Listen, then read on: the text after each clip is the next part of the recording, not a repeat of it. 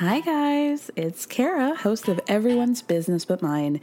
And let's be real, one thing that makes the show possible is by selling sponsorships to advertisers. One way you can support us in getting more sponsors is by telling us a little bit more about yourself. You can do that by filling out a quick survey at the link in the show description. Plus, your answers are anonymous. They'll help us learn what you love most about the show and how to make it even better. The questions will ask you about the things that help advertisers understand the audience. It'll only take a few minutes, and it's an easy way to help the show. So you can find the link in the show description. Thank you so much, and stay tuned for the rest of the show.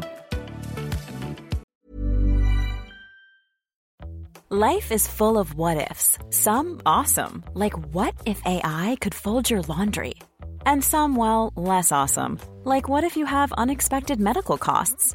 United Healthcare can help get you covered with Health Protector Guard fixed indemnity insurance plans. They supplement your primary plan to help you manage out-of-pocket costs. No deductibles, no enrollment periods, and especially no more what-ifs. Visit uh1.com to find the Health Protector Guard plan for you. Hey, it's Ryan Reynolds, and I'm here with Keith, co-star of my upcoming film, If, only in theaters May 17th. Do you want to tell people the big news?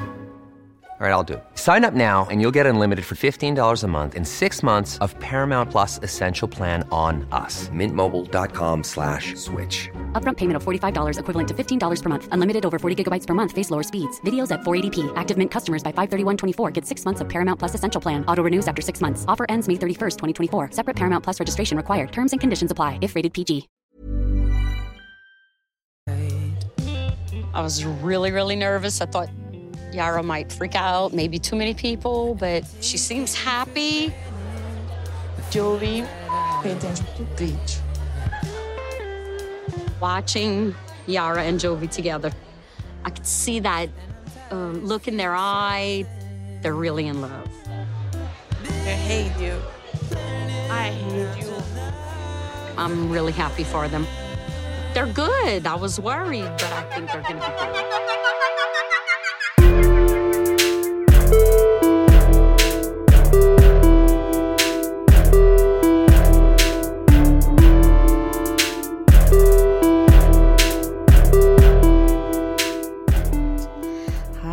Welcome to another episode of Everyone's Business But Mine with me, Kara Berry, Married at First Sight, and a little bit Sister Wives edition. Oh, Lord. I hate to say it, I'm really slogging through, it's embarrassing how long it took me to watch this episode of 90 Day Fiancé. I'm not into it, you guys. I'm so sorry. I don't think I can do it anymore. Unless they come up with, an all-star cast of people, I can't, but I'm going to try to, I probably shouldn't intro the episode by saying how much I hate doing these now, because we're going to try and be light and bright and get through it in a way that's entertaining and not the worst, better than actually watching it, right?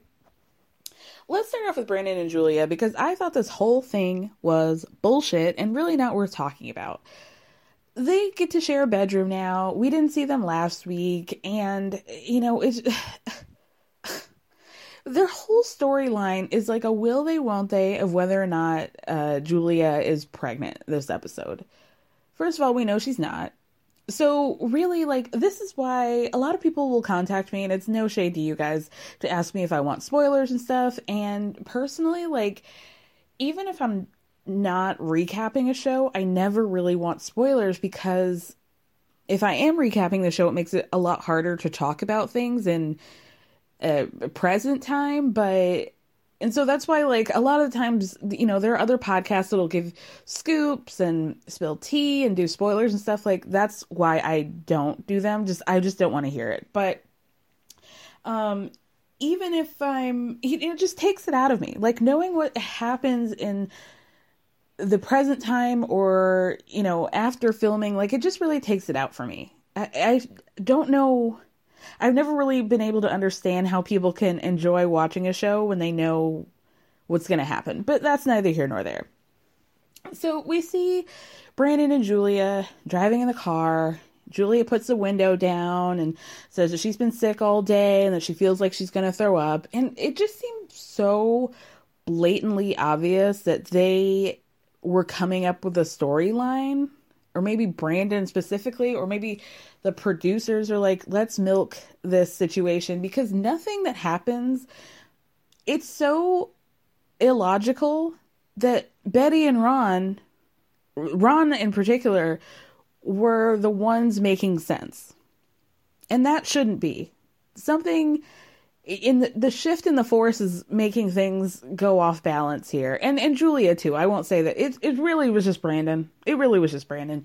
So she's like hinting towards like, you know, maybe I'm pregnant, blah, blah, blah. You know, I was sick one morning. I threw up. I was nauseous. So God, could I be pregnant? We all know that Brandon and Julia love to, you know, hit it raw, fuck a condom. She doesn't want to put, or she can't be on the pill. So they're just like out there relying on Brandon's pullout game. So instead of doing the thing that makes clearly the most sense, Brandon is now on a mission to tell his parents that Julia might be pregnant instead of, I don't know, taking a pregnancy test to be sure first. The fact that, like, not to put it on her, because he was rather persistent, but why are we acting like, this doesn't make any, like, why would you do that? Why would anybody do that? Like, his argument is, you know, my parents need to be involved and whatever. It just feels like they're really trying to milk this, like, unhealthy relationship between Brandon and his parents. And, like, that doesn't need to be milked. That's clear. Like, what we see that's really happening between them is enough. I don't need any more dysfunction. So they go outside to have their little their evening, you know, glass of a red blend and chill. Ron pulls out the Jenga, and Brandon is like, okay, can we take a pause for a second? I need to tell you guys something. You know, I just want you to know that Julia's sick, or she was sick in the morning. She had a sickness in the morning.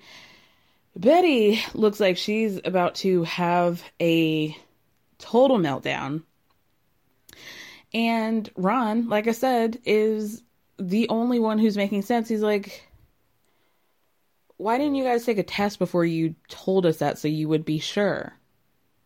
I mean, there's really, like, nothing to talk about here. She's not pregnant. She takes the test. She pisses in a red Solo cup, dips the pregnancy test in. She finds out it's not. She tries to make jokes with him about, like, oh, Brandon, what does two-line mean? And he, you know, he's like, no, stop that. And she was joking. She starts laughing. She doesn't want to have a kid right now. And she also is like, you know, I really didn't want to tell Betty and Ron because they already know how we feel about birth control. And I just don't want them to feel like this is a situation in which they feel entitled to being more strict and controlling about what we do. Right. Exactly. So I just feel like she should have put her foot down more. Like, I don't know what else they could have talked about. Like that not Bichon Frise, but the Brussels Griffon that they're puppy milling. I don't know. Yeah, it was just stupid. Like, I wrote this whole thing, but it was just stupid. And so they find out that they're not expecting. They get Betty and Ron out. The only thing that I found interesting was that Betty and Ron came out of that bedroom and it was pitch black.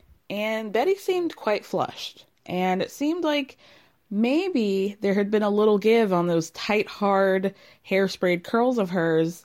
So I don't know if they were interrupting their, like, a little freaky time. I don't know. Who knows?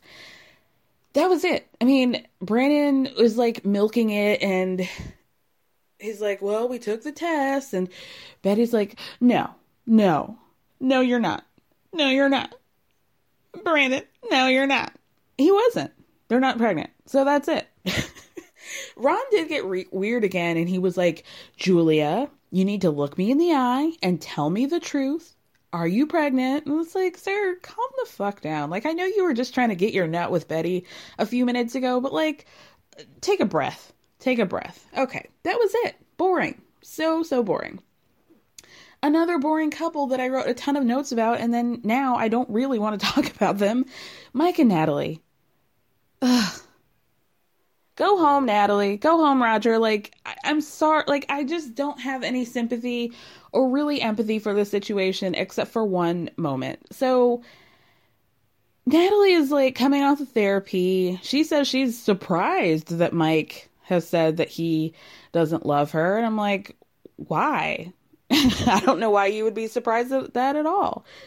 She booked some individual therapy, online therapy for herself. And she's telling the lady, oh, here's something interesting. She was telling the lady more about this situation. So we found out during their season's tell-all that Natalie basically accused Mike of possibly cheating on her because there was a night where his best friend Sarah was getting married the next day.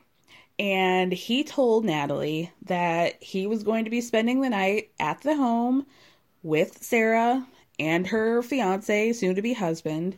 And come to find out, the next day, Natalie realizes that the fiance husband was not there. He was alone with Sarah. She found that to be very sketchy, which is fair.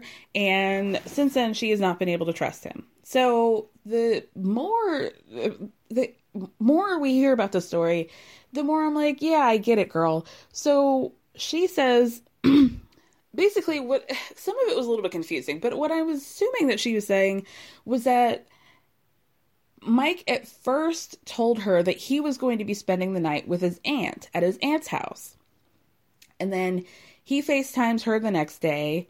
He's on the couch, half naked. I'm assuming his shirt was off. And she hears in the background, oh, I'm about to take a shower. She's like, at that point, I realize that's not his aunt. That's this chick.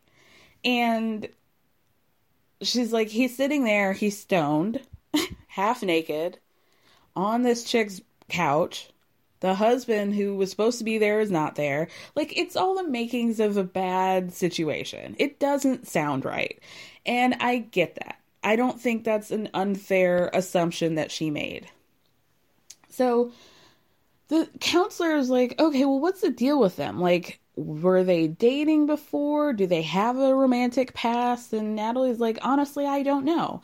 The only thing I know is that they used to live together, and he told me that they lived together for quite some time, but I don't know the extent of their relationship, really. He never told me that. So the counselor was on Natalie's side. She's like, I get why you would feel that way.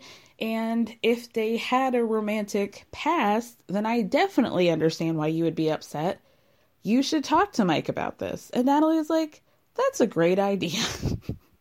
As if it never occurred to Natalie this entire time to actually have like a one-on-one adult to adult conversation with him about this situation.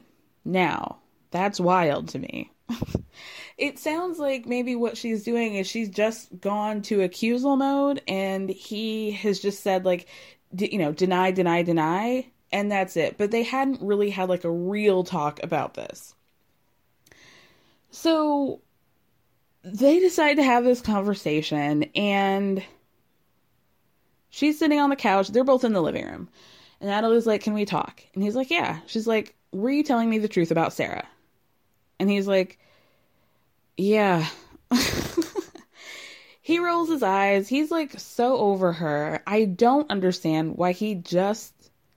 It's almost seeming like those situations when people don't want to be the quote-unquote bad guy, and so they push the other person out so they don't have to do the, dirty work of breaking up with somebody, that they can get out of the situation with their hands clean because that other person left of their own volition. This is stupid to me. Really, really stupid, because clearly, like, he does not like being around her. He doesn't want to be in a relationship with her. He doesn't even think he's in a relationship with her. And so it's just this Ukrainian woman in your home that you can't even make eye contact with. Like, I don't understand is it production who's saying we have this whole season to film? Because otherwise it just doesn't make sense to me.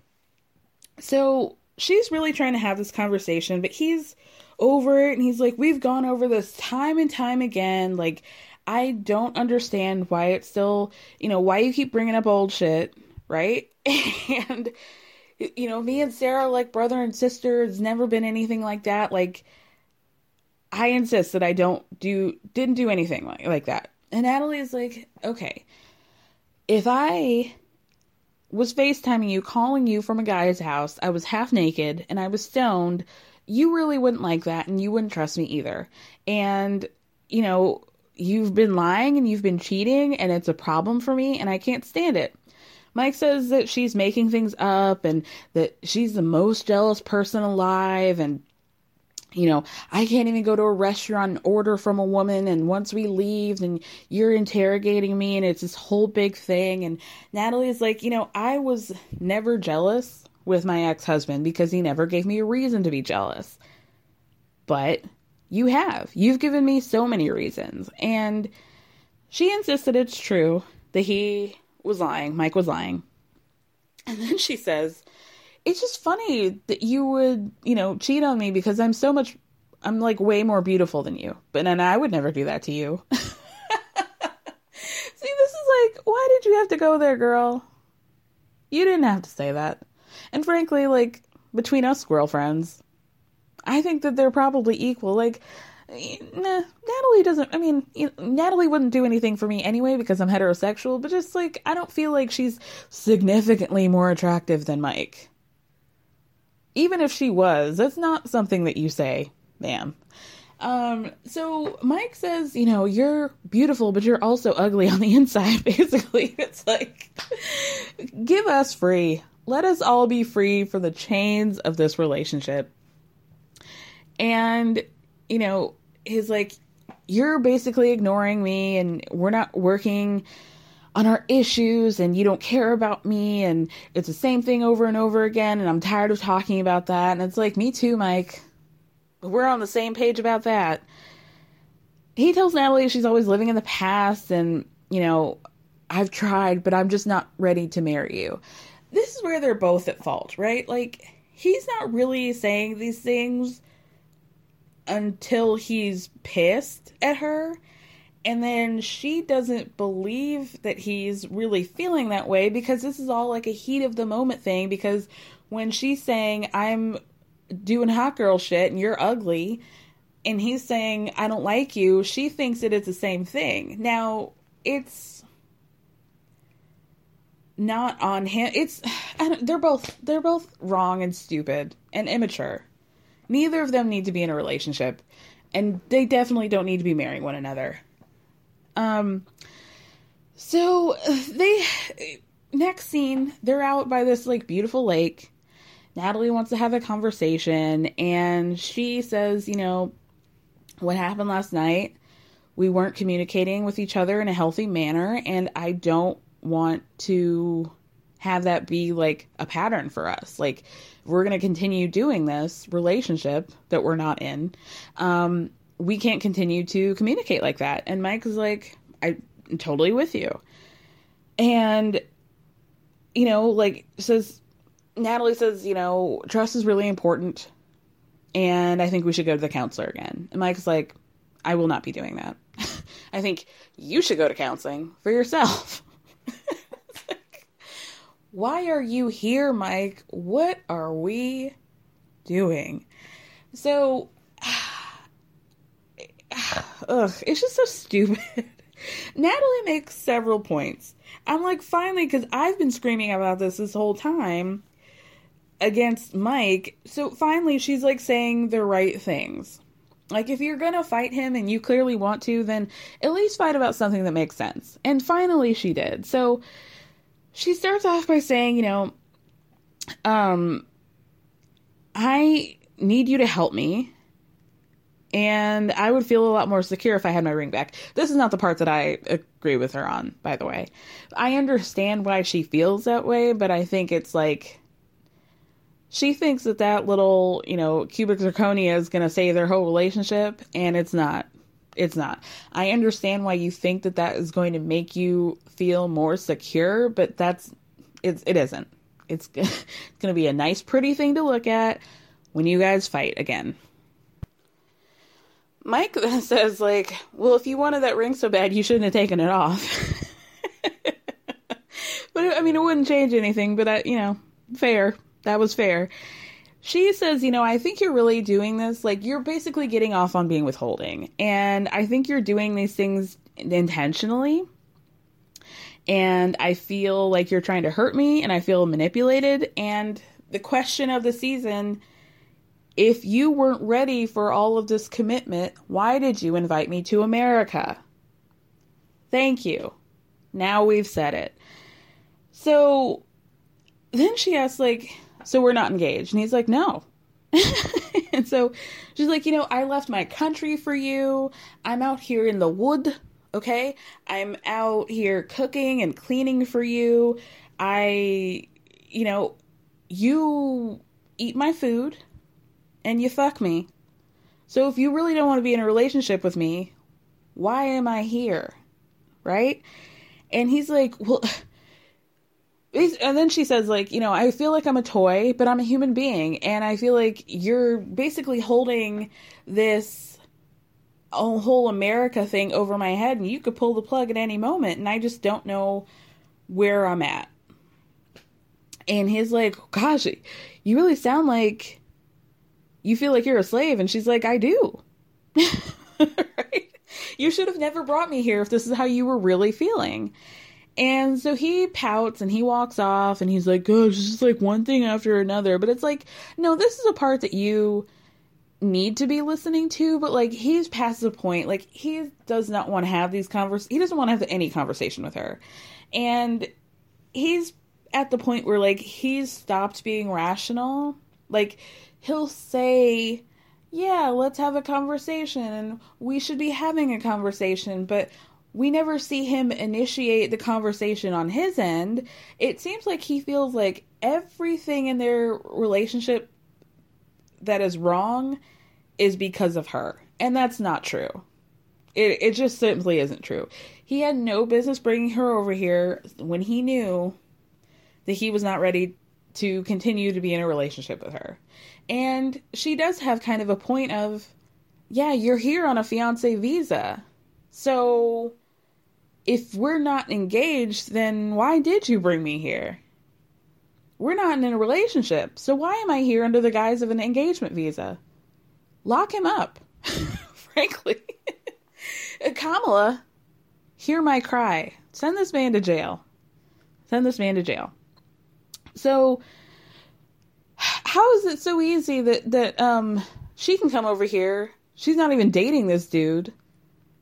And Michael, of Angela and Michael, still over there in Nigeria. And he can't come to Georgia. So, Natalie's, like, doing this whole, like, I'm going to stand by the shore of the lake and look out at the great beyond and cry. And the producer is asking her, like, what do you think you're going to be doing in the next few weeks? Because you only have a few weeks left on this visa. She's like, I don't know. Maybe I'll go home.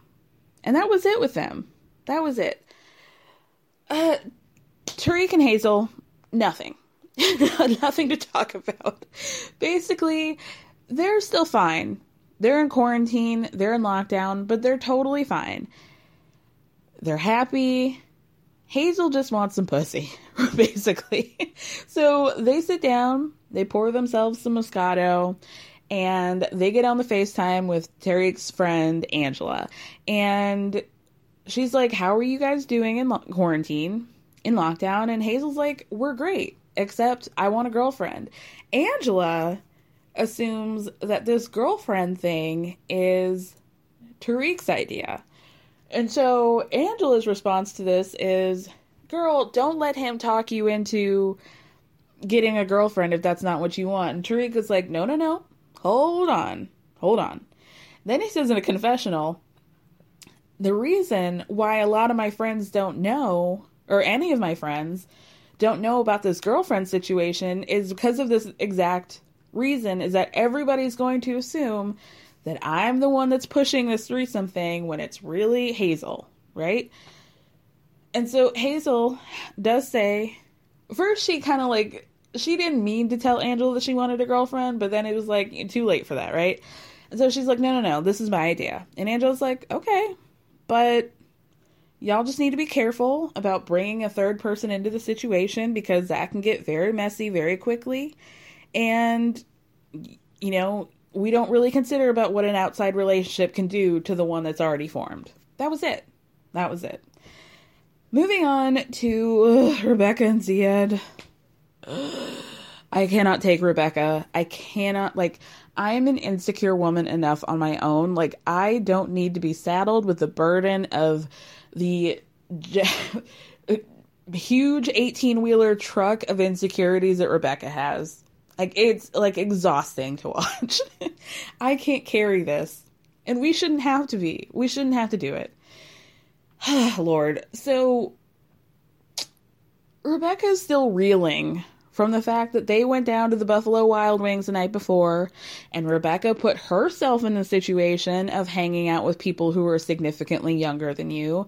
And then on top of that, the situation of the fact that, you know, her daughter, who she was hanging out with, brought friends her daughter's age, and one of those friends happened to be marginally attractive, and the fact that that marginally attractive woman dared to look in Ziad's face and ask him if he wanted help moving without her present. And then she flipped the fuck out.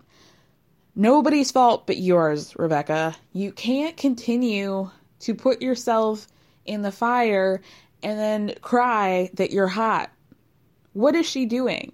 And you know that Ziad, who has a pretty good handle on English, maybe doesn't understand the implications of everything that's being said to him. And so why are you so upset at him for being nice and making small talk with somebody who was sitting 18 inches away from him? My God, lady, let it go. So she's still upset. She's still feeling some type of way, and she's like basically chastising him, and they're on the way to go visit one of her sons, who happens to be, I think, 2 years younger than Ziad, right?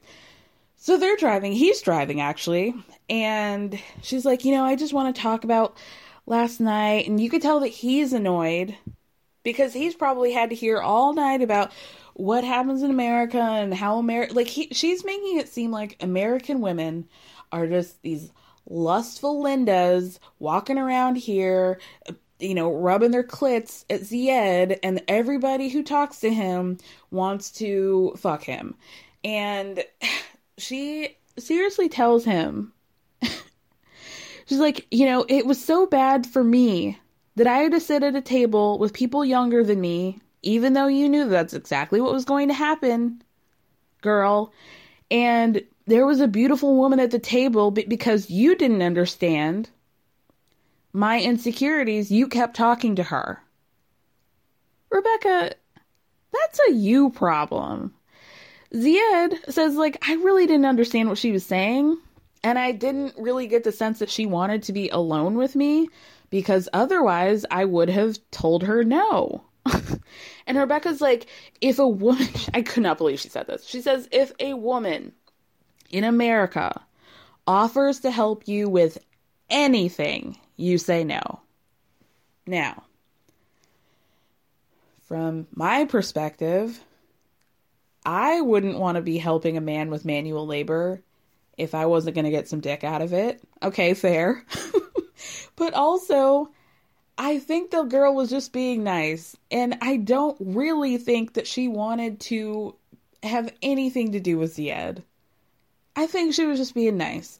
Now, granted, if she did, I would probably be a little bit grateful we have something else to talk about than all of Rebecca's insecurities. But I really don't think that was the case.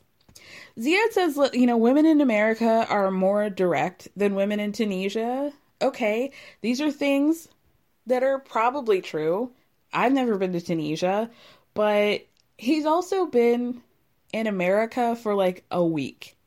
And he's really not even left the apartment. He's been playing Xbox. Like, you can't expect him to know all the ins and outs of women and in a completely different country and a different culture than you. Like, give it up, Delicious. Ugh, I can't stand her. So, in a confessional, Ziad was like, yeah, was Hannah cute? Sure. But Rebecca's cuter, and I feel like she's the one for me. So, she doesn't need to worry about it. Since 2013, Bombas has donated over 100 million socks, underwear, and T-shirts to those facing homelessness. If we counted those on air, this ad would last over 1,157 days. But if we counted the time it takes to make a donation possible, it would take just a few clicks. Because every time you make a purchase, Bombas donates an item to someone who needs it. Go to bombas.com/ACAST and use code ACAST for 20% off your first purchase. That's bombas.com/ACAST, code ACAST. Many of us have those stubborn pounds that seem impossible to lose, no matter how good we eat or how hard we work out. My solution is PlushCare. PlushCare is a leading telehealth provider with doctors who are there for you day and night to partner with you in your weight loss journey. They can prescribe FDA-approved weight loss medications like Wegovy and Zepbound for those who qualify. Plus, they accept most insurance plans. To get started, visit plushcare.com/weightloss. That's plushcare.com/weightloss. This episode is sponsored by BetterHelp. As we all know, when it comes to everyone's business, I like to mention it all, but when it comes to mine, I like to keep things a little bit closer to the chest. But that method doesn't always work when it comes to your mental health, and we all need a way to purge and get it out. Therapy is a safe space to do that and to figure out how to work through whatever's weighing you down by learning positive coping skills and all the tools you need to help you be the best version of yourself. BetterHelp is entirely online, designed to be convenient, flexible, and suited to your schedule. So you can just fill out a brief questionnaire to get matched with a licensed therapist, and you can switch therapists at any time for no additional charge. So get it off your chest with BetterHelp. Visit BetterHelp.com/everyone's business today to get 10% off your first month. That's BetterHelp, HELP.com/everyone's business. So like I said, they're on their way to meet Brandon, her son. And he's got 2 kids and a wife. And Rebecca has 5 grandkids. Ziad clearly really children. And he's playing with his step-grandchildren, I guess. and they're having a good time. And here we go. Like fucking clockwork, Rebecca's insecurities come in. Because we find out... And this is sad. I'm not going to act like this is her fault. In her 30s, Rebecca had a tumor, and because of where that tumor was located, she had to have a partial hysterectomy, so now she can't have children, right? She has explained this to Ziad before. She physically can't have kids. He understands this. He has told her before he got there that he is fine with it. But as soon as she sees Ziad with her grandkids, the wheels start turning into Ziad wants to have children and I can't give it to him. And what if he leaves and blah, blah, blah. And so now it's like his fault that he was being nice and that he has a good rapport with children.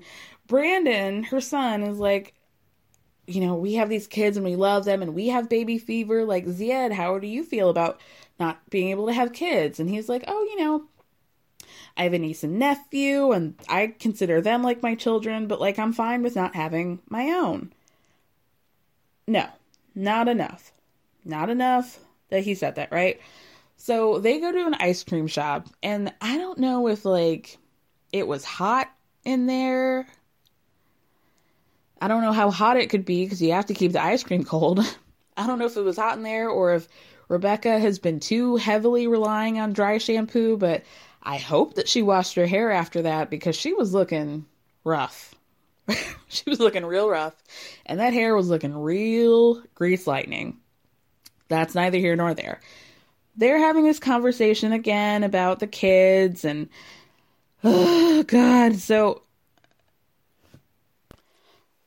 Zied says, you know, of course every man wants kids, but God wants me to marry Rebecca.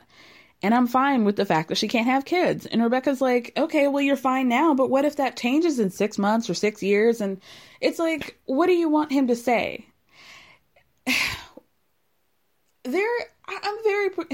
As I've gotten older, I've gotten very particular about like questions and conversations and how we approach situations. One of the biggest things that I had to learn is, first of all, don't ask a question that you don't want the answer to, right? If you know that something is going to upset you and you're going to react in a way or you're going to feel bad, like, don't ask the question because you know the conversation's going to go left because you can't handle the truth. The second thing is, understand what you're asking in the sense of, am I going to be satisfied by the answer?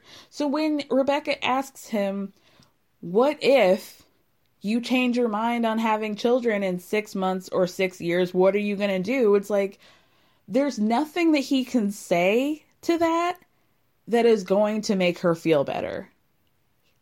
You know what I mean? Like, if I were to ask a man, like,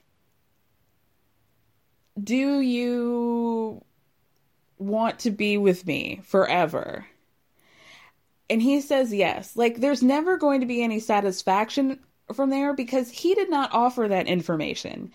You're potentially guilting him into saying things that he may or may not feel, but it's never going to be satisfactory because you were the one who started the conversation. I hope that makes sense, guys, right?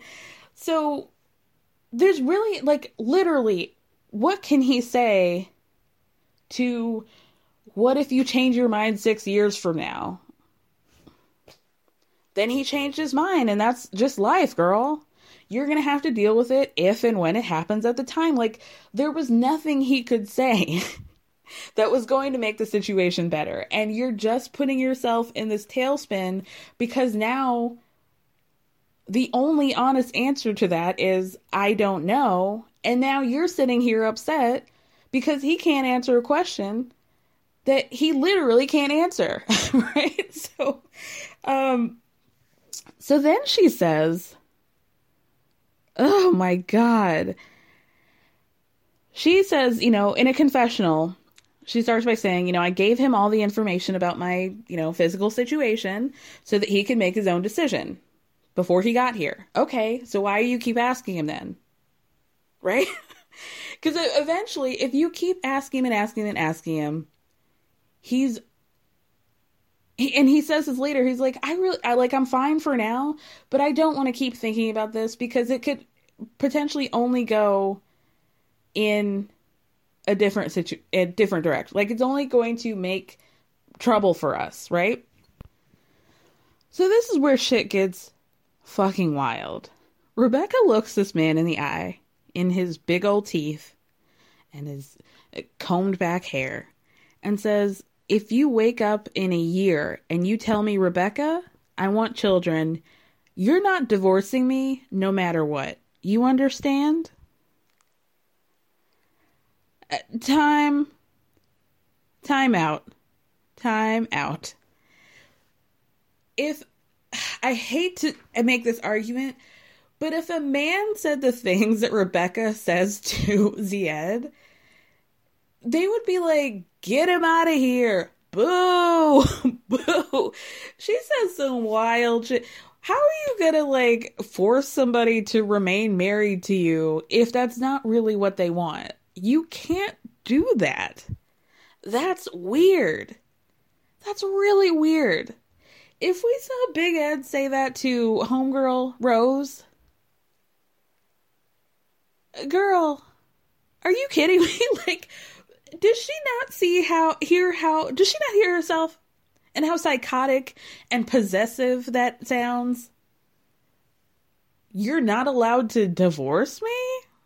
Bitch, I'll divorce you right now. I will take this napkin from this ice cream place, write divorce, and stick it right on your forehead. What? If you change your mind in a year about wanting to be in a relationship with me, you're not allowed to divorce me? Do you understand?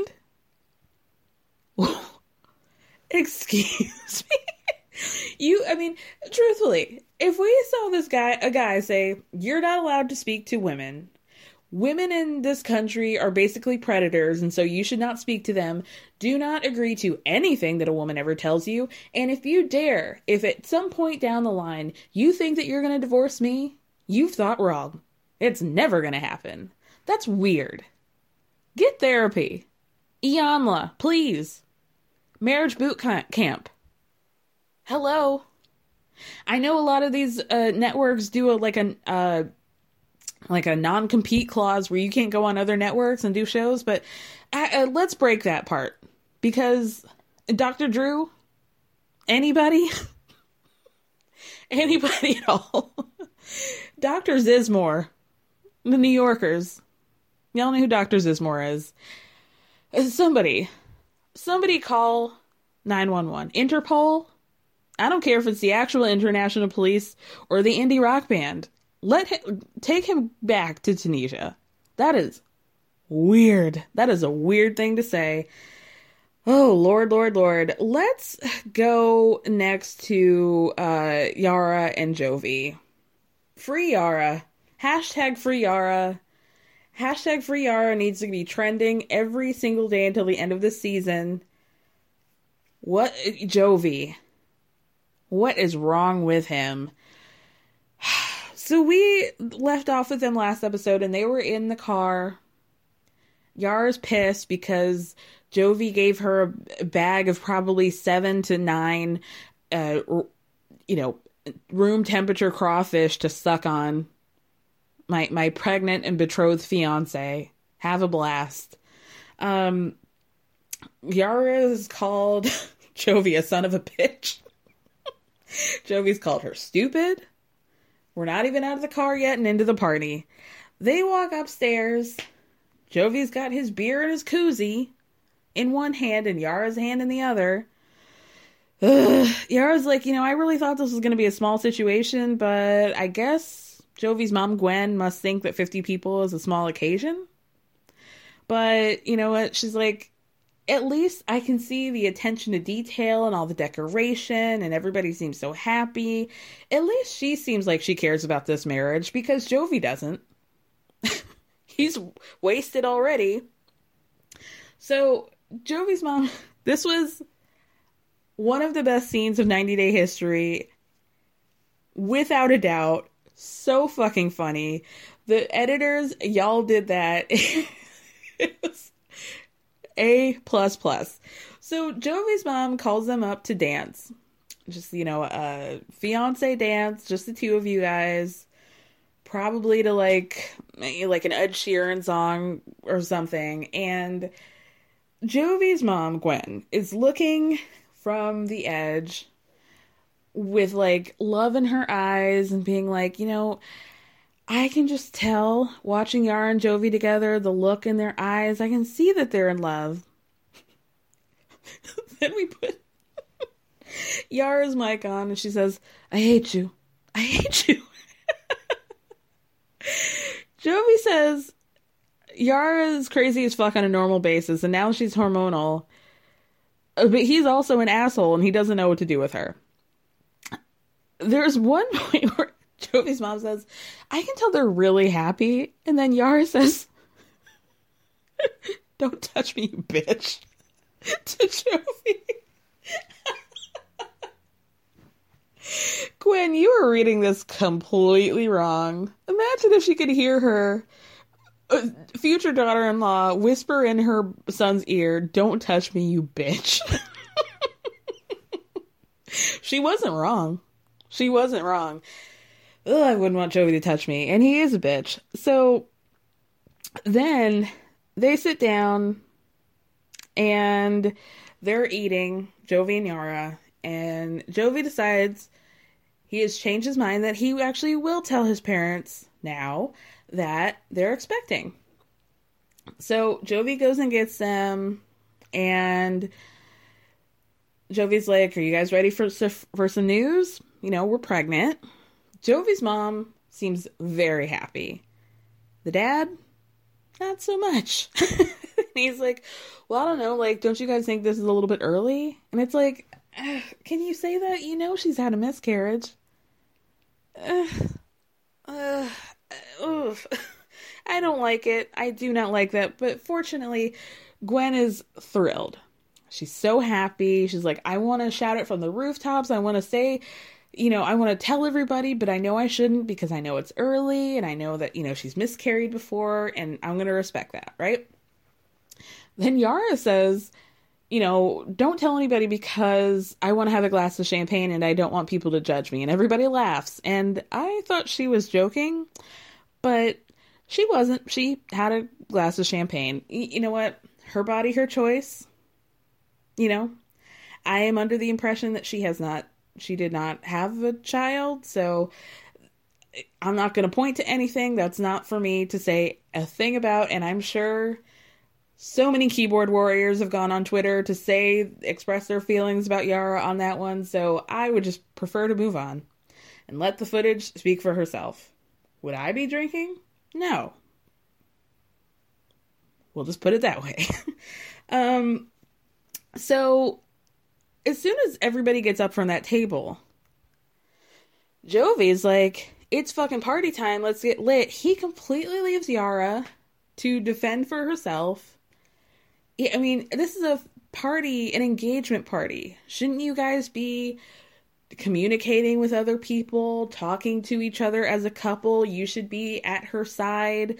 Like, I am not a person who, like, if we go to parties, we have to be attached to each other's hips, but isn't that kind of the point of an engagement party? To show that you guys are in love and you're so excited and you're talking to the cousins and the grandkids and your friends and the grandma and the grandpa, and you guys are together because that's the whole point of the party, right? To celebrate the fact that you guys have committed to each other. So he's like, let me get a blue moon and keep him coming, barkeep. And we hear him say at one point, like, oh, I'm not married yet, to his friends. He's having a nice little kiki, having a great old time. Like, this is just any old party. And he's just ready to get lit. It's so bad to the point where Jovi's friends, who were at that crawfish boil talking about, I don't think she's going to want to marry you, go up to her and are like, we're totally on your side. Why is he not here talking to you? Does he not understand what the purpose of this party is? And that gets her hype, right? Then they also, like, they can tell that she's upset that he's just acting like this is whatever kegger, you know? And they're like, if you really didn't want him to be drinking and getting drunk and wasted at your engagement party, then he should respect that. We don't, like, they're totally on her side. So finally, she ends up finding Jovi, who at this point can barely keep his eyes open. He's like white girl wasted. They go outside to do an interview with production. The first question that production asks is, are you guys having fun? And Yara turns to Jovi and is like, are you having fun? And he's like, yeah. He has no idea what's coming. Are you having fun, Jovi? He's like, absolutely. She's like, well, Jovi's having fun. Because apparently this is his party to have fun and drink with his friends because that's what he's doing. And even your friends are confused about what is it that you're doing. And is this a party for you? Or is this a party for us as a couple? Then Jovi says, welcome to pregnancy, guys. As this, everything as if she's so irrational and look at this crazy bitch and wow, I'm just such a victim to Yara. How dare she want to act like a couple when she moved all the way halfway across the world to be with my drunk ass. Okay? I mean, my God, if somebody had lit a Bic, who knows what would have happened? I mean, he would have gone up like an old Christmas tree. Oh, he's disgusting. He's absolutely disgusting. So then Yara goes the fuck in on him, and good on you, girl. She's like, do you think a girl like me deserves somebody who behaves like you. And he was like, oh, you probably don't deserve somebody as good as me. Sir, you have teeth like a hammerhead shark, okay? Who do you think you are in this relationship? Who is Jovi in this world? You got a lot of nerve. You got a lot of nerve. Those teeth looking like chiclets to say that you're the prize in this relationship. And I'm not even talking looks. We can. Well, I was talking looks. But we can talk about other things. Your personality really isn't that great either. First of all, you only seem to be pleasant when you're a beer and a half in, and that's in the first 7 minutes of you waking up, and then everything after that is a shit show. We want to talk about that, Jovi? Everything after that is you being a complete misogynistic asshole who can't even, like, for as much as he drinks, you would expect him to not be such a lightweight. He cannot handle his alcohol at all. But also, I would have really loved if they had, like, put a beer counter, a drink counter on the corner of the screen to tell us, like, how lit Jovi was at this point. I mean, they're not going to do that because then it becomes why do you have this drunkie on camera? But I would have liked to know. TLC during the episodes tweets these like behind the scenes bits of information that I always forget to watch and to look at, and I don't know why it came to my memory now, but they do. And I bet, I mean, that's really the point where they put in like the real juicy information.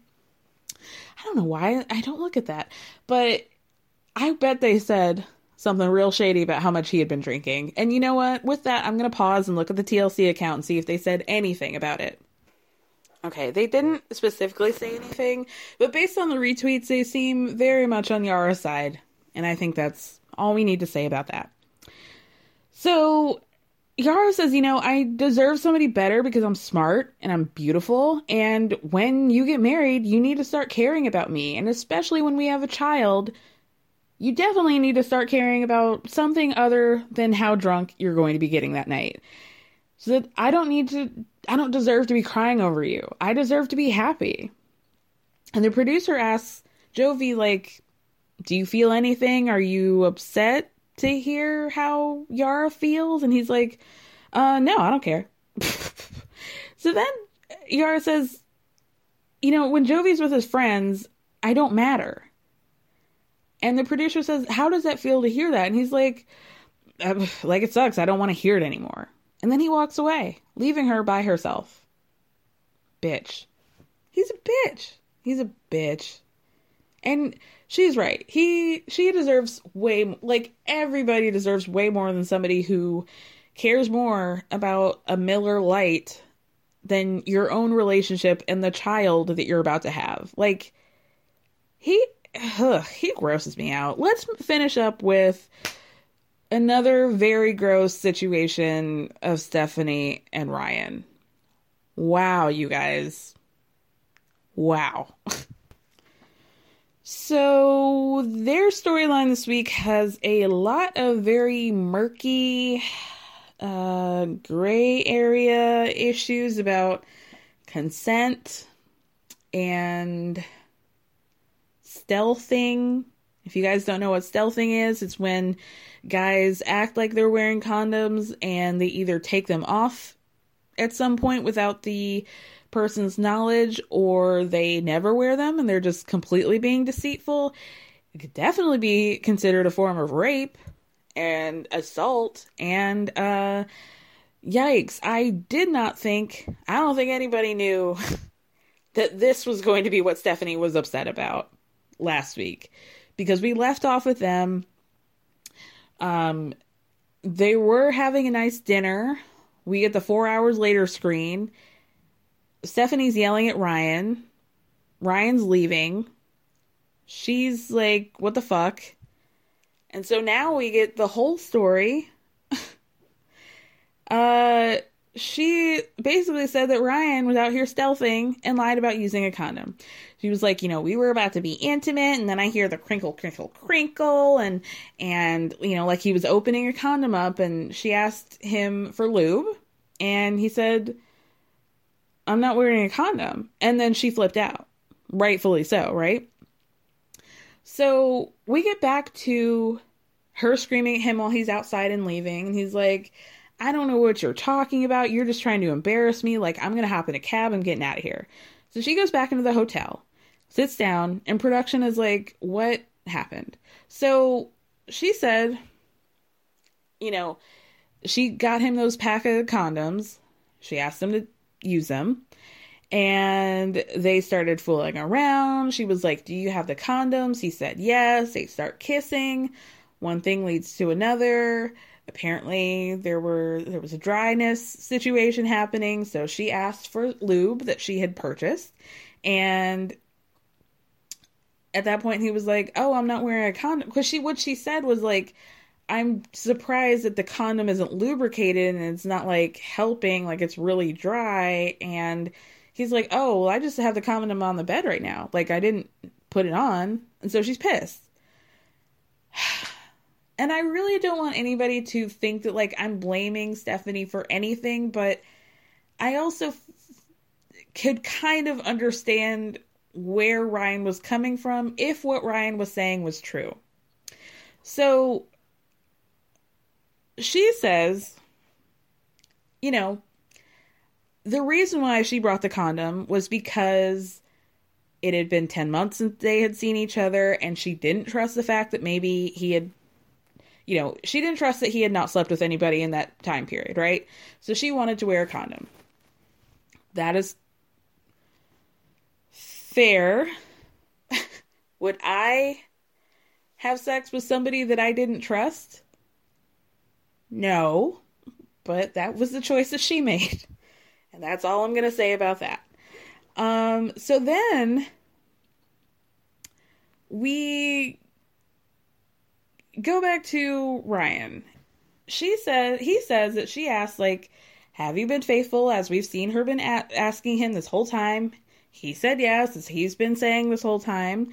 And she says, you know, it's over. She starts crying. She says, fucking 2020 can eat my ass. Oh, God. So Ryan, in an interview, says that basically they've been doing this, like, we should put a condom on, but then not doing it the entirety of their relationship. That doesn't make it okay. Well, no. Okay, let me be clear on what he said, because I think that clarity is important, right? He says that this situation is nothing new. So that every time she comes to Belize, it's a situation of she doesn't trust him for whatever reason. And then she says she wants to put a condom on, and they have never once used condoms. So I'm assuming what he was saying there is that, like, I figured this was more of the same. She's known in the past that we haven't used condoms. So I thought, why would now be different, right? So Ryan says, you know, like, she knows deep down that I'm not cheating on her. And also, she's the one that cheated on me with my cousin, lest we not forget. So he says, I'm done. I'm done with her, right? So Stephanie then is like, oh, Ryan left, and he take everything, probably because he didn't have enough room to take everything in his bags, and oh my God, what if he took the ring that I gave him from my mom to propose to me? And she's mumbling about how she doesn't trust him, and he probably, you know, was being shifty, and how, you know, he probably just left everything else, but took the one thing that actually had value to her. She ends up finding the ring. Okay, everything's fine. And then she says, like, a lot of problematic things. Like, if you really are in a situation where you're just assuming that somebody's going to steal from you, and that, you know, she does not trust him one bit. So that's where I'm like, why are you having sex with him? Why are you in a relationship with him? Like, it doesn't add up to me why she continues to be in a relationship with a guy that she, you know, is uncomfortable with financially supporting, doesn't trust him with her belongings, why doesn't trust that he's being faithful to you. Like, what is it that you guys have that is making you want to stay in this relationship? Can anybody answer me? Like, I don't get it. I really don't understand what her motivation is to stay in this thing. So after Stephanie finds the ring, she calls him and she's like, well, I just want to thank you for not stealing the ring. Like, it just felt really, like, gross. And then she says, I just got one question for you. Why did you pretend to put on a condom and then not? And Ryan says, is that how low that you take me, that, like, you don't trust me that I, have been having unprotected sex with other people? And she says, well, yeah, you're lower than low. You could crawl under the building. So answer the question. And she goes, do you really hate me that much that you couldn't give me the peace of mind of wearing a condom? And he says, how do you not trust me when you lied about my cousin? And Stephanie falls out on the bed and is like, oh, Lord, take me away. Calgon, take me away. And then she goes, you know what? Fuck off and die. And I'm going to find me a cabana boy that I got tons of nice slides and slippers and thousands of dollars of watches and clothes. And he calls her crazy and hangs up. Oh, he hung up on me. This is like weird. It's this weird, like, power dynamic. It really feels like there's a racial dynamic to the power dynamic. And I'm going to find me another poor cabana boy to give all this stuff that I bought for you. Like, yuck. Yuck. Why are you going around finding quote unquote little cabana boys to be bankrolling? Like, what? It just felt like, it was giving, I did not like that. Didn't like that. So then she decides to call another little cabana boy in the form of Harris, the cousin that she fucked. Okay? So she calls him because she, I just need a friend to talk to, and he's always been there for me. And it's like, what do you think Harris's motivations are? Honestly. Like, he seems like a creep. We've never seen him, but he seems like a whole weirdo. Do you not have actual friends, Stephanie? Actual people? Like, why would your reaction to, you shouldn't be talking to him at all. If you're trying to make this like, your natural instinct is to call the guy that you fucked after you break up with his cousin? Like, that's weird, girl. That's weird. So then she says, as soon as he answers, she goes, is Ryan right in the head? And Harris is like, I've told you over and over again that he's not. He's just going to say, like, whatever it is. I don't know what he's getting out of this, but, like, he seems like a weird guy, too. And I think she definitely must have known that, like, he's just going to say whatever to make her feel better. She's clearly, if she does have friends and she knows which ones that she should be talking to and which ones she shouldn't be talking to, and the ones that she clearly wants to talk to are the ones that are going to support her through whatever bullshit comes through her mind and makes her feel better about all these poor decisions that she's been making to begin with, right? So then she says, she basically, like, says that Harris is a good friend to her and he's always been in her corner, and she asks him if he can come over because she needs a friend to talk to face to face, and he's like, I can come over tomorrow, he promises. And then they lose connection. And then she mumbles, my life is a shit show. And then she decides to call Maria the psychic, who has been saying, basically using her psychic powers, and by that I mean her listening ear, to all the weird things about her relationship with Ryan, and she basically wants Maria to gas her shit up too, right? So then she's explaining, the first night Ryan was upset with me because I brought the condoms. Okay.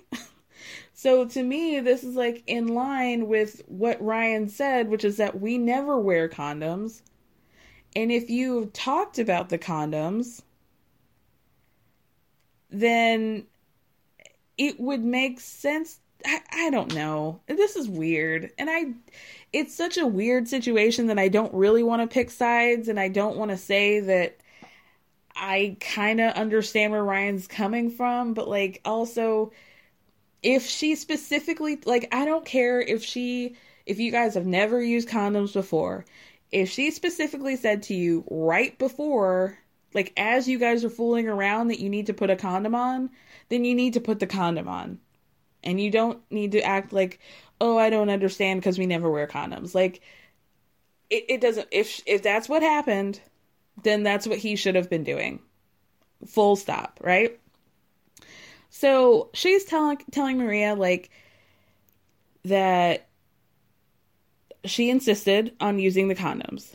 So, but she makes it sound like she insisted the first night. And then we know they didn't have sex until the third night. So I don't know. So they're, he's inside of her. And she's like, this condom really isn't doing the trick. Like, it's dry. I don't understand. And he's like, oh, I wasn't wearing condoms, so there's no lubrication happening here. So she flipped out. Maria says, oh, he did that on purpose, and you need to get tested. And then she says, I know you're a Pisces and you love someone through thick and thin, but you're sacrificing your health and your self-worth. And this is a bunch of bullshit. She's not wrong. As a Pisces. My birthday's on Saturday, y'all. I've never been in this situation, though, just to be clear. So then what is her name? Stephanie says, do you think I should see Harris? And listen to what Maria said. So she says, I really feel like Harris has an agenda with you. I don't know what it is, but I feel like he has one. If you really feel like you need to see him, then fine. Then she says, if there were only two men on this planet, I guess I would pick Harris, but I still don't think that he really, has good intentions, right? So then Stephanie's like, you know what? My head is spinning. I just broke up with my fiance, and here's Harris, and maybe it's meant to be with Harris. Because that's what Maria said. And that is not what Maria said. That is not what Maria said. Hi, I'm Daniel, founder of Pretty Litter. Cats and cat owners deserve better than any old-fashioned litter. That's why I teamed up with scientists and veterinarians to create Pretty Litter. Its innovative crystal formula has superior odor control and weighs up to 80% less than clay litter. Pretty Litter even monitors health by changing colors to help detect early signs of potential illness. It's the world's smartest kitty litter. Go to prettylitter.com and use code ACAST for 20% off your first order and a free cat toy. Terms and conditions apply. See site for details. Planning for your next trip? Elevate your travel style with Quince. Quince has all the jet-setting essentials you'll want for your next getaway, like European linen, premium luggage options, buttery soft Italian leather bags, and so much more. And is all priced at 50 to 80% less than similar brands. Plus, Quince only works with factories that use safe and ethical manufacturing practices. Pack your bags with high-quality essentials you'll be wearing for vacations to come with Quince. Go to quince.com/pack for free shipping and 365-day returns. And I don't know how we went from like, Harris is the only man for you and maybe it's meant to be. How did we get here? How did we get here, Stephanie? How did any of this happen? Oh, Lord. That's the end of 90 Day Fiancé. Again, I just want to quickly talk about Sister Wives. Another fucking banger from the Brown family. Christine and Cody hate each other. They hate each other. So the purpose of this, it's really shocking to see. Like, I know that Christine and Cody have had issues before, but I don't remember it being quite this deep where Christine's like, fuck everything. she has gone scorched earth, and she is not hiding it. She is snarking. She does not care to be polite with him. This is what happens when some polygamists stop being polite and start getting real. And I'm loving it. Ba-da-ba-ba-ba. So the storyline for this episode is that they're going to go back to Utah, where they can't live because polygamy is illegal again. They sued the state after they went to Vegas to make polygamy be legal. They won, and then the courts went back on it. And not only did they go back on it, they tacked on a bunch of other stuff to make it stricter. So now it's like a felony and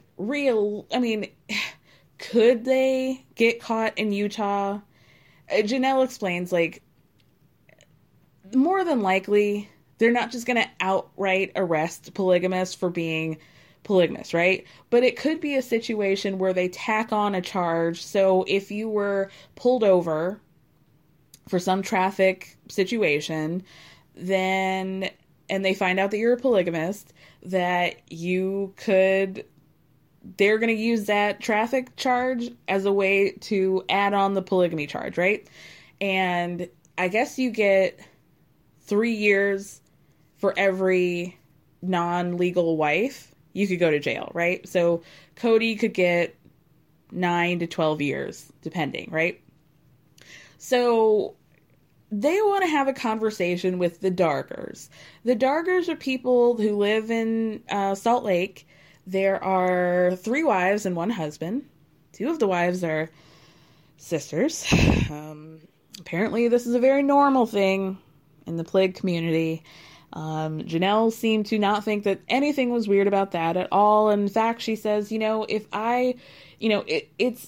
often that women will see how the husband treats one wife and be motivated to be in that relationship as another wife. And it's not weird at all that, like, if I saw that my sister was being treated well by her husband, that I would want to be married to that man too. Okay. I feel like we kind of slipped that in.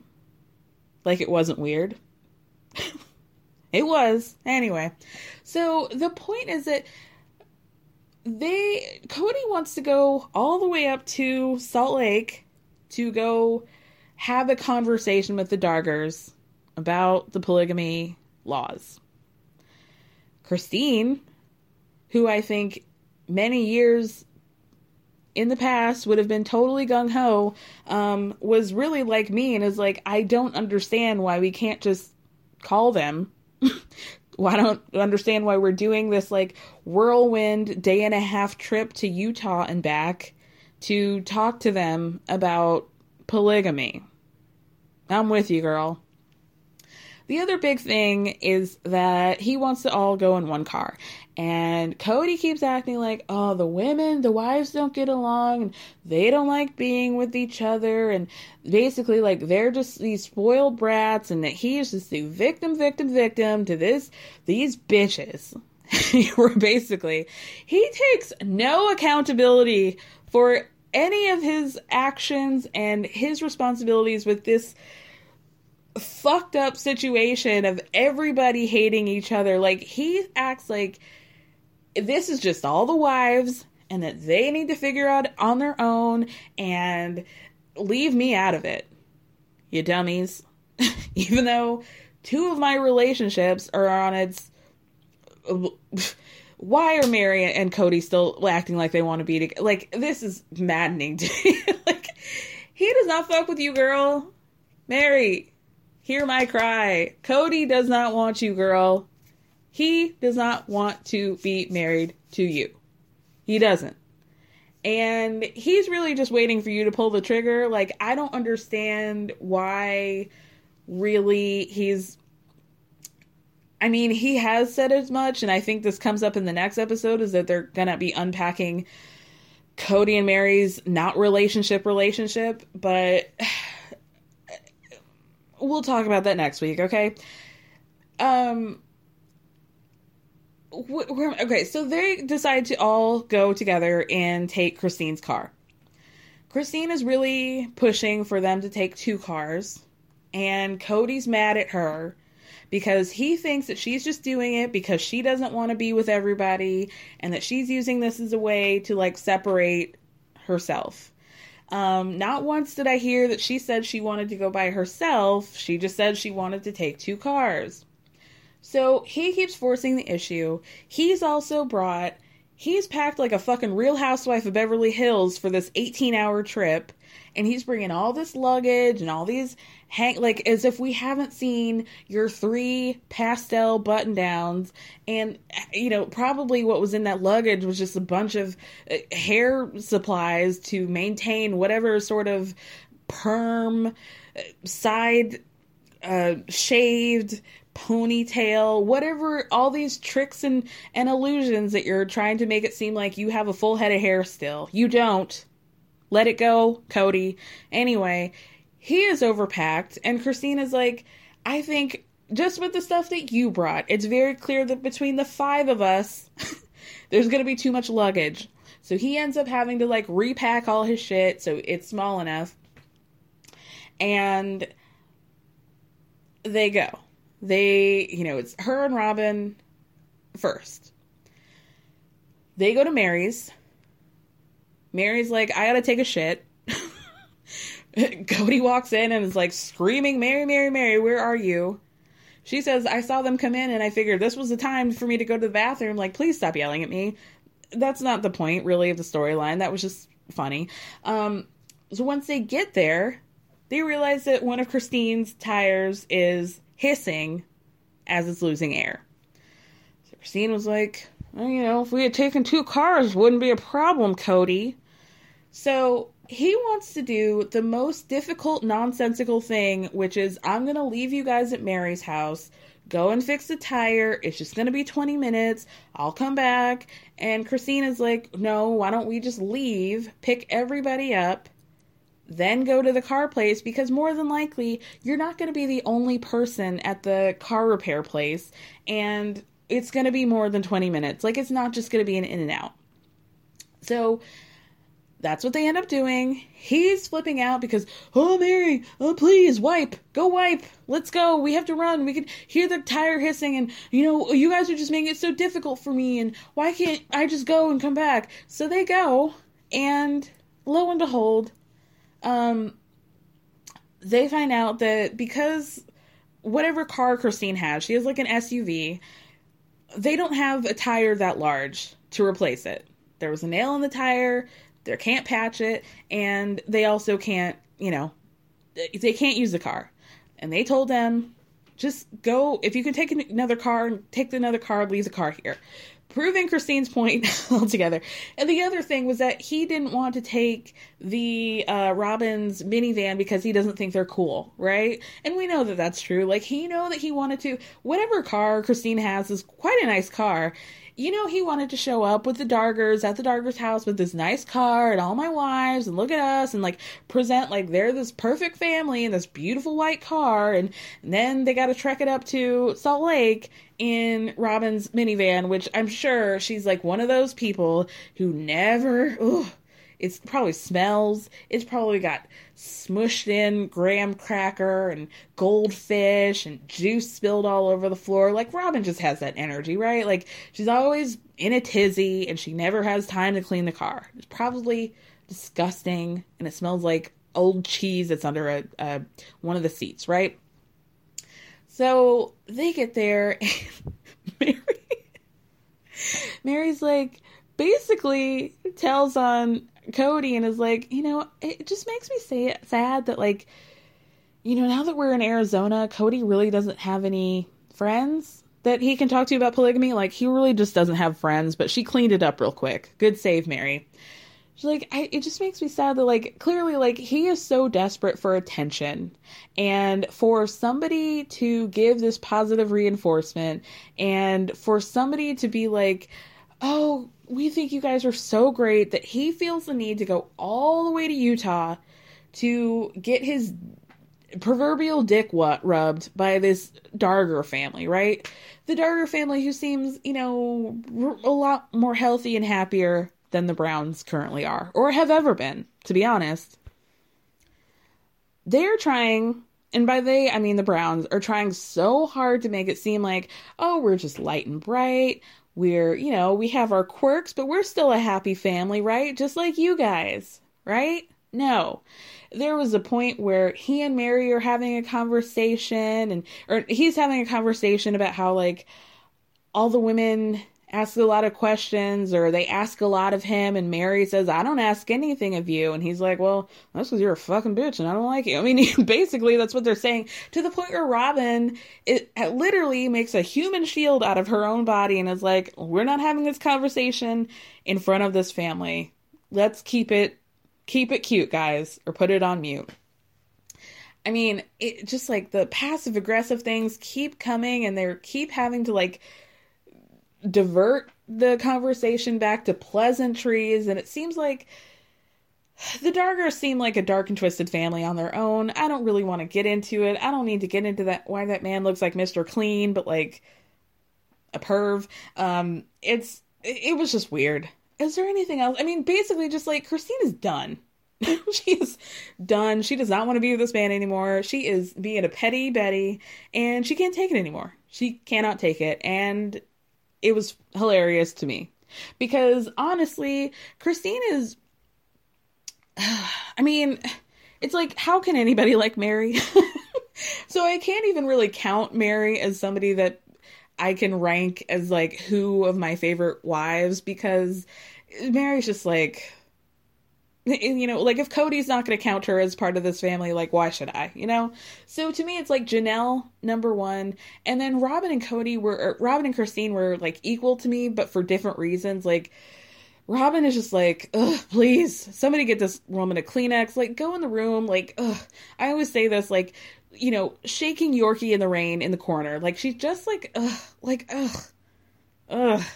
Just like a wet baguette. I just, like, this useless, you know? And it's clear that she's, like, running this whole relationship. And by the relationship, I mean the one she has with Cody, but also the one with all of the other wives. And I just don't like her. I just don't. And I also feel like, can we really talk about this? Like, all last season, we saw those poor girls, her daughters, riddled with anxiety. Riddled with it. And then we see how often Robin seems to be involving them, the daughters, in all of the drama, in her marriage issues, the stuff with the house. And it's like, it just pisses me off, because I just feel like a lot of their anxiety can be assuaged by her leaving the kids out of it. And, like, it's truly no wonder that they're just, like, constantly on the fucking brim when their mom is always crying about something that they have no, like, they really need to not be so involved in her grown folks' business, truthfully. Where am I going with this? The reason why I didn't like Christine is really a lot of it, like 95% of it, is because I just don't like her voice. I just don't like her voice. And, like, the other 5% is just that, like, I think she's corny. I mean, Christine is completely harmless. It's not like I don't like her, but it's also like I don't like her, you know? She's just not for me. She seems perfectly nice, but she also just seems, like, so fucking corny. And I just, like, I can't do it. So to now see her be, like, basically 2 middle fingers up, like, I'm not gonna act like this is a relationship that I want to be in. I love to see it. And so she is now number 2 behind Janelle. Okay? That's it for me. Was there anything else to say? I don't think so. I'm really excited to see Robin try to, like, I'm a good woman and I really want Cody and Mary to stay married in this relationship and our family culture and this is our family, and like, they have a shot in hell. They don't fuck with each other. They don't. So I'm excited to see her martyr herself into this, like, complete dysfunction. So thank you guys so much like I said, my birthday's coming up, so if you did not hear, I'm in full birthday bitch mode. I'm being bossy, and, you know, I'm being really bossy in the form of, if you have not given me a 5-star review on Apple Podcasts, that is the greatest gift that I can get. So please, if you can, I'm not above begging. It's my birthday, bitch. So if you can give me a 5-star review on Apple, it would be very much appreciated. Thank you so much for listening. Thank me for speaking. Be back next week. Love you.